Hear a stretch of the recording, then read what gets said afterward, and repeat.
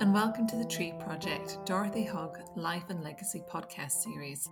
I'm Emma Goring from the Scottish Goldsmiths Trust. This podcast series has been developed to highlight the impact and legacy of the late Dorothy Hogg MBE and her influential time leading the jewellery and silversmithing department at Edinburgh College of Art. The participants in this project were selected by Dorothy alongside her friend, curator Amanda Game. For more information on this project and all those involved, please head over to our website, www.scottishgoldsmithstrust.org. In this episode, I'm joined by Julia Keyte. Let's start with introductions. When you studied at ECA and what it is that you do now. My name is Julia Keyte and I studied at ECA from 1995 to 1998, so I went into the second year. I work at Bath Spa University in the School of Design, and my job title is Subject Leader in Design, and I lead the course leaders and course teams for 3 courses, and they are Architecture, Interior Design and Product and Furniture Design. So basically all of the courses that are concerned with three-dimensional world and the built environment and space, or the relationship between people and the built world. And so tell me, going right back, what made you choose to study at ECA? After I finished my A-levels at school, I went and did a foundation course, which was a really wonderful experience. I'm from Dorset, so a long way from Edinburgh. And I did my foundation course at Bournemouth College of Art and Design at the time. It's Bournemouth Arts University now. And I did my foundation course in Shelley Park, a really amazing location building built for Mary Shelley. And I took the 3D route on my foundation course. And one of my tutors was Janet Perry. And Janet Perry was one of Dorothy's, I think, possibly earliest graduates from ECA. A really talented jeweller with a really sensitive approach to material and process. So she was pretty influential, really. And on foundation, I think what she picked up on was my, I suppose, instincts for working on a very small scale. And what I really discovered while I was on foundation was materials and the fact that I was a three-dimensional thinker, and I had no idea that I was, although I had made things, tiny things, throughout childhood. That was a major sort of discovery. And Janet started to show me some of the work of some of the ECA jewellery and silversmithing graduates. And they, really helped, I think, capture my imagination. I didn't have an interest in jewellery per se. It was the making and it was the scale and it was material. And I think what really captivated me was the idea of small scale sculpture. So I remember her showing me, she introduced me to Crafts magazine, and I remember her showing me some of Grania Morton's work, the little tiny kind of sculptural brooches with the little kind of turning components on them. That was very inspiring. She, along with the rest of the team, really encouraged me to apply to Edinburgh, which we saw as a bit of a long shot because I would have been going into second year, so there were limited places. And so I did apply for universities in England as well. I think the other thing that was pretty important in all of this is the prospectus. So the ECA prospectus, which we still have on our shelves, because it really inspired me and my husband, who studied glass. But it's the prospectus and the work of the graduates that was photographed in there. I went for my interview. I brought, a selection of my work. I do remember that Janet told me that the thing that had grabbed Dorothy's attention, it was Dorothy and Bill interviewing me, was I had made one of my foundation projects. We were asked to make something that could carry the weight of an egg, and I made it out of tracing paper. So I made tiny square section tracing paper cubes, and I hinged it, so I made tracing paper hinges. I believe that she said, if someone, can make tracing paper hinges and tubes on that scale, then they're meant to be a jeweller. Yeah, so that's how I got there. Thinking back to your time at Edinburgh College of Art, What do you remember about the department, the teaching, the kind of the culture? I think retrospectively, I was really lucky to be on such a kind of well established course with small groups. So, we had those opportunities to get to know our tutors and our peers.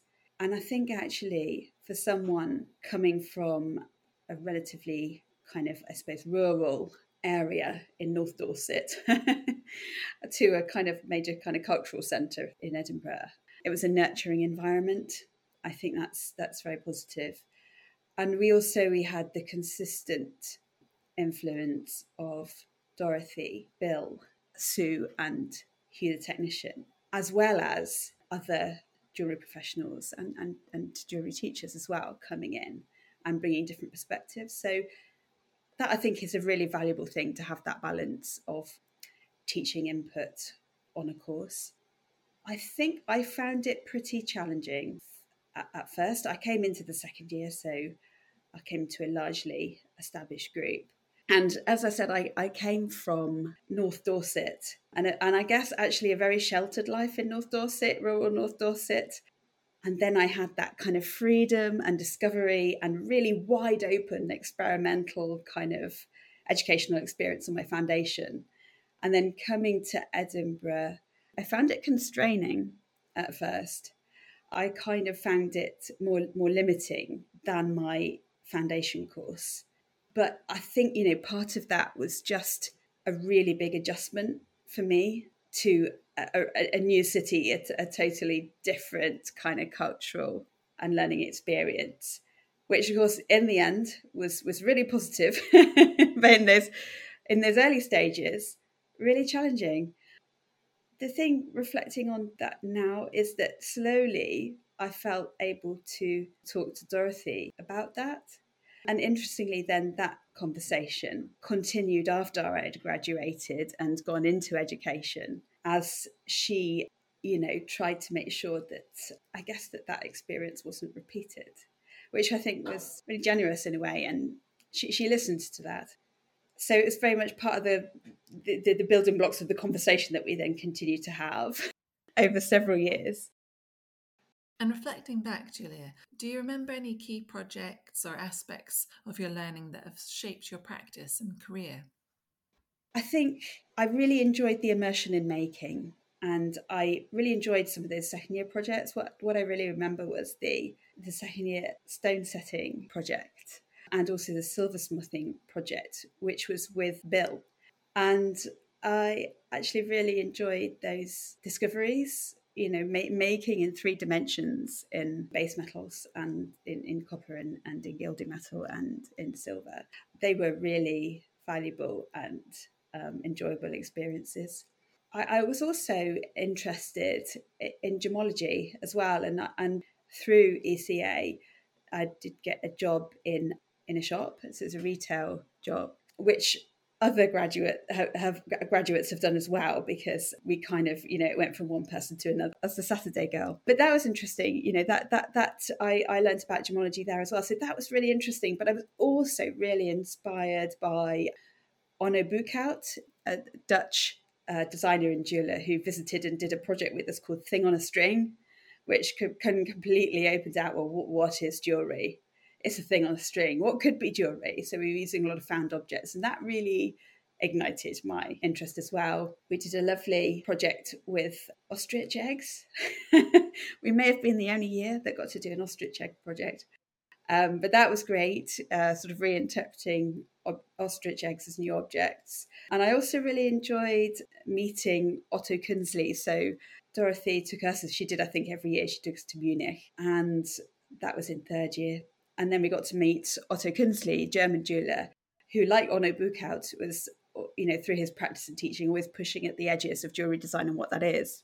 I was interested in the edges, pushing at the kind of boundaries. I didn't do that through what I made necessarily, but I think it just sowed the seeds of sort of a more expanded approach than simply being a jewellery designer. I basically sort of found myself sort of straining to experiment beyond what I felt at the time was like a clearly sort of defined approach. I was doing that somewhat naively, and also perhaps not understanding that a constrained approach, I felt it was constrained, but actually a clearly defined approach actually gives you, I guess, boundaries so that you're able to be productive within that rather than kind of lost in the desert of, well, what am I going to do now? Tell me a bit more about your relationship with Dorothy and any of your peers that you met while studying. Relationship with my peers, like I said, it was really pretty amazing, I think, to be in like a small group. You kind of get a lot of mutual support, and compared to educational opportunities now, it's really privileged to have a space in a workshop, and it was a very disciplined environment, which again I struggled a little with at first, but ultimately that's a good thing because everybody expects to come in every day and work together. So that was very positive. And I think we all learned a lot from each other. I think, because I'd gone from my sort of fairly kind of sheltered rural upbringing to then this very experimental foundation course, then to Edinburgh, which was again a different type of education, I think I basically became really curious about education and what each of those experiences had done for me. And actually, I kept all my briefs. I have all my briefs from Edinburgh and my foundation course. So it started me sort of thinking about education. And I wrote my dissertation about the course. And so through that dissertation, then I interviewed Dorothy and I interviewed Sue. I think I also interviewed some graduates, but I looked very closely at the work of graduates. So some of the graduates whose work had really inspired me when I came onto the course ended up in my dissertation. It was a really authentic interest. It was something I was very interested in. So I was talking to Dorothy and Sue about the graduates who had inspired me, and two other people as well. And this was supported, really well by my dissertation tutor, Elizabeth Cumming. So that was a kind of very interesting kind of process of discovery that I think was also a stepping stone into going into education myself. It was that kind of curiosity and the investigation and talking to my teachers about how they felt their teaching had influenced what the course had become. So that's when my conversations with her, I think, really started. And how did that continue after graduation and what you did next? She was really supportive when I started to make steps into education. My first kind of permanent job in education was at Plymouth College of Art. So I moved down to Plymouth after graduating with my now husband. So we moved down from Edinburgh to Plymouth, where I did, I developed my own practice.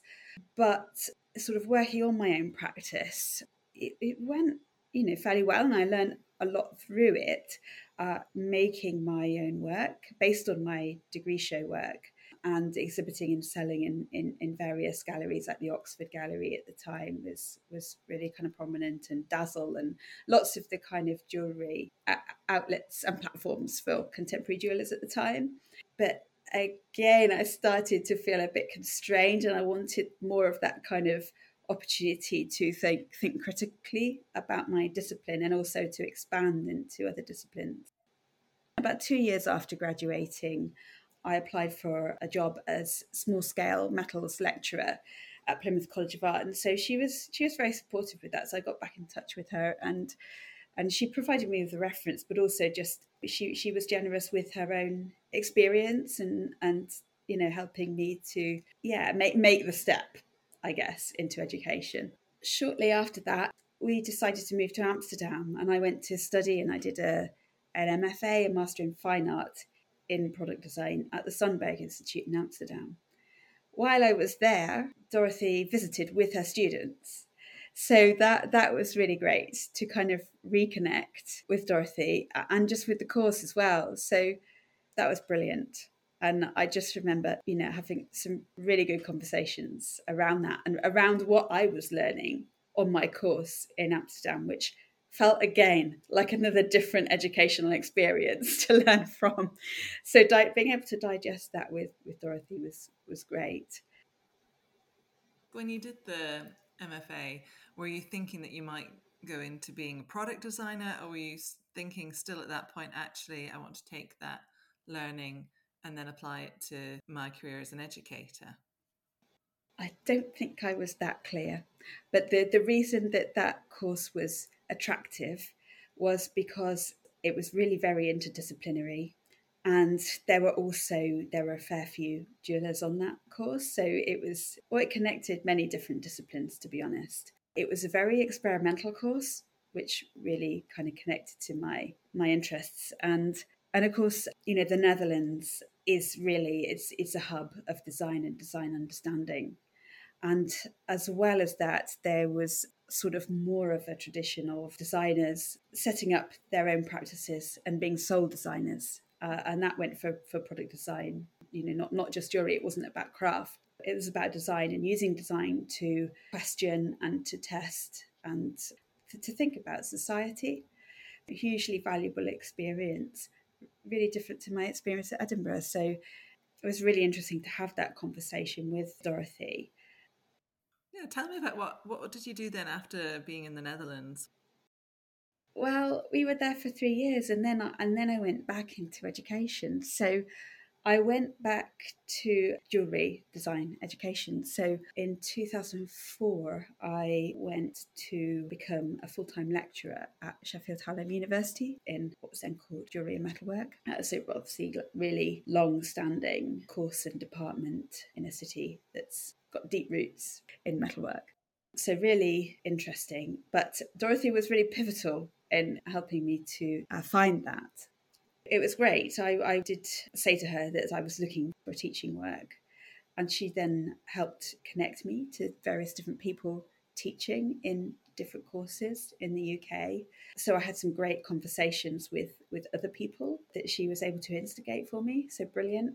She also invited me back to, first of all, to talk to the students about my experience in the Netherlands and about my practice, and then to come and run a short project. So super valuable experiences, which then I was able to kind of take with me to Sheffield Hallam. And she had a list of every jewellery and metalwork related course in the country and who was teaching on it. And she sent me this list. So I benefited from her overview of teaching in this, actually what is a really specialist area. And then the conversation continued again, because it turned out that I think shortly after I started teaching there, she coincidentally became the external examiner. So my first role there was as second year tutor, and the second year of any university course has to be moderated by the external examiner. So then there was, a formal conversation around what we were teaching, what the students were learning, that then continued that conversation for 3 or 4 years. Thinking about your experiences being taught by Dorothy and time at other educational institutions, could you talk a little bit about how that's influenced your work as an educator now? So they really have. I learned some of my really core values there at Edinburgh. I think one of the really important things I have carried with me throughout my career and life, actually, generally, is just that listening and learning from materials. I know I said I felt the course was very constrained to start with, but actually we were really encouraged to be experimental within that creative framework, really encouraged to be experimental with materials and to learn through making. And I think it's just so valuable. And something that I'm really passionate about is hands-on learning and, learning about the built environment, whether that's jewelry or products or architecture, whatever, learning about the built environment through making, I think is a very, very valuable process. So listening to materials, working with materials directly and allowing those materials to inform design was something really, really fundamental, I think. And then latterly, I've then applied that to learning about the built world and problem solving. So I think it was a really kind of powerful value to take beyond the kind of, I suppose, original craft context that we were immersed in at the time. And I think also just that sense of vocation as a practitioner, but also as a lecturer. I remember Dorothy saying, it's all about passion and commitment. That's something I've really carried with me. as well as the idea of being a professional lecturer. Do you continue to have your own making practice or any particular areas of research? My practice has been really important to me, but I'm not practicing at the moment, but I am researching. I'm completing a PhD. But I think at Bath Spa, one of the things that really drew me to Bath Spa was that they still have this amazing emphasis on making. So it has really wonderfully well equipped workshops and actually a fantastic ethos and fantastic technical team who really, really encourage students to be experimental with materials and across different sorts of materials. So I'm back in an environment, a lovely experimental environment where people really value material making. And I think that that's really draws a nice circle back where I started. Part of what we've been doing on the courses is interpreting architecture, interior design, product and furniture design through the lens of art school and through making and learning through making. I think that's a very valuable thing. We'd kind of gone from teaching at Sheffield in second year and Dorothy being the external examiner. Can you tell me a little bit about from then to going to Bath Spa? When I graduated from Edinburgh, my practice was really important. So I was a practicing jewellery designer for a little while, and I also started to expand my practice. So I did a project, Arts Council funded project called High Tech Low Tech. It's while I was in Plymouth. So I worked in a non-woven textiles factory. So exploring and experimenting with a material, non-woven textiles in a factory context. And that kind of helped expand what I was doing. And that, in a way, was a stepping stone also to going to Amsterdam. When I went back into education at Sheffield Hallam, I was then able to continue, I guess, practice under the umbrella of academic research. So I was working on making and curating with colleagues. At Sheffield Hallam, there are also opportunities to teach into some of the other design courses. And there's also a very thriving research centre at Hallam, which has kind of product design at its core. So whilst I was teaching jewellery design, I was also able to, I guess, build on my interests in that kind of more expanded approach to design. And we moved to Bath partly for other reasons, because we are both, my husband and I are both from the southwest. We wanted to move to the southwest. We had 2 children while we were in Sheffield, and we just wanted to be closer to family. And so we came to Bath for that reason. And unfortunately, then my conversations with Dorothy sort of became a bit more fragmented, but, because I was I was focusing on my family and my job. So life suddenly got a lot more full. But then, in the background of that, I think at that time at ECA, I think I got a sense of what it was to be a teaching, practicing mother. Again, another building block, I think, that has helped me to develop my career and make decisions as I've gone. I was going to ask you a little bit more about your practice or your research and things that interest you in design, more specifically, to get a kind of more sense of your interests and inspiration. So for me personally, I think one of the things that I've been working on for a while now is my PhD, which is just finishing.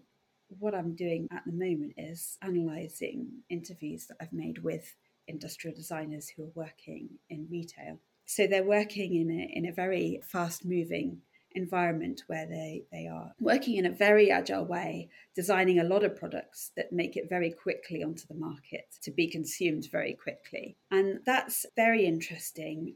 And what I'm actually talking to them about is making meaning. So that's about whether it is possible to design products that have meaning to their users. It is about meaning making in design. So part of the work I've done is looking at how people relate to their possessions in their homes, to the meanings that those possessions have. So it does connect back to jewellery and, all those conversations in jewellery design around, sentimental value and what jewellery means to people. But, I've taken that, but I'm applying it to other types of possession in the home.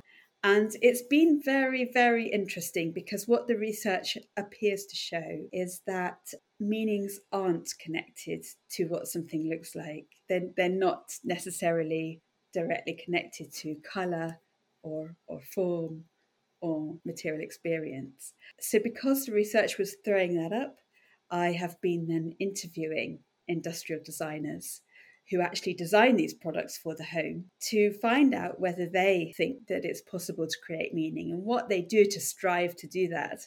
And part of what that is doing is actually sort of revealing the material expertise of designers and how agile those designers need to be when they're thinking about their user and their market and their clients, as well as material experience, the emotion that might be, I suppose, part of the experience for the user.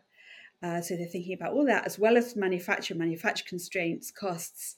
So it's really kind of revealing just how skilled and agile those roles are in an industry which is very, very fast moving at a time when it's actually, I guess, really problematic in the context of environmental sustainability. Do you think that the meaning connected to an object is directly related to its durability and longevity, and so it'll last long enough for that attachment to the user? I'm thinking right now about a pair of orange-handled scissors in my kitchen that were in my kitchen growing up. They aren't a particularly interesting design, but to me, they're as precious as a piece of jewellery. What my research seems to be showing is that when somebody keeps something over a long period of time, it's about people. It's about those relationships with other people, or it's about memories. It's about a time when that, for some reason, that object was important, most likely unintentionally. It's about time and memory and people rather than the object itself. It can also be about the home, about the spaces in the home, and the spaces in the home offering opportunities for keeping. It's about processes of curation and display and storage. So what goes in deep storage that you don't need to see but you need to keep, you feel you need to keep? What do you display? Curation is a process of making decisions about what is important to you and to yourself and to the development of your core self. So it's about the relationship of possessions to your inner self. Could you tell me about the challenges and considerations you make as an educator and how things have changed since your time as a student? So it's throwing up a lot of questions that we don't have the answers to all of them yet, but we're working hard to do that. And it goes along with EDI, equality, diversity, inclusion, which is such an important thing now, rightly, but actually redesigning courses and parts of courses and the delivery of courses to make sure that all students are able to access that content. That's also something that we're really trying hard to do. And, like I say, we don't have all the answers yet, but it throws up really interesting questions about the things that we've always valued in art and design, particularly in the art school. So in terms of that kind of studio environment where everybody works alongside each other and you have talks and lectures and you're visiting lecturers and so on, it throws up some interesting questions because actually, what about those students who for different reasons aren't comfortable in that open and shared environment? How do we make the course accessible for those students? Or if we're having a talk in that studio space, how do we manage that? How do we manage, students working on their own projects alongside having lecturers in the same studios? Part of this as well is, of course, cost of living means that a lot of students, they have to work. And so we can't expect students to be in their studios all day, every day, like we might have expected once upon a time. So how do we help them access their learning in that situation? I think what I've really taken with me is that ethos of material experimentation. That's one of the key things that I've really taken with me. And I think what I've tried to do, so prior to being in the position I am now, leading 3 course teams, I was the course leader for product and furniture design, so at Bath University. And what I really tried to do with my team was to put that experimental kind of making process into the design process, because I think what it can do is give you an understanding of construction and tactility and human experience that might be harder to access through more theoretical and computer-based learning.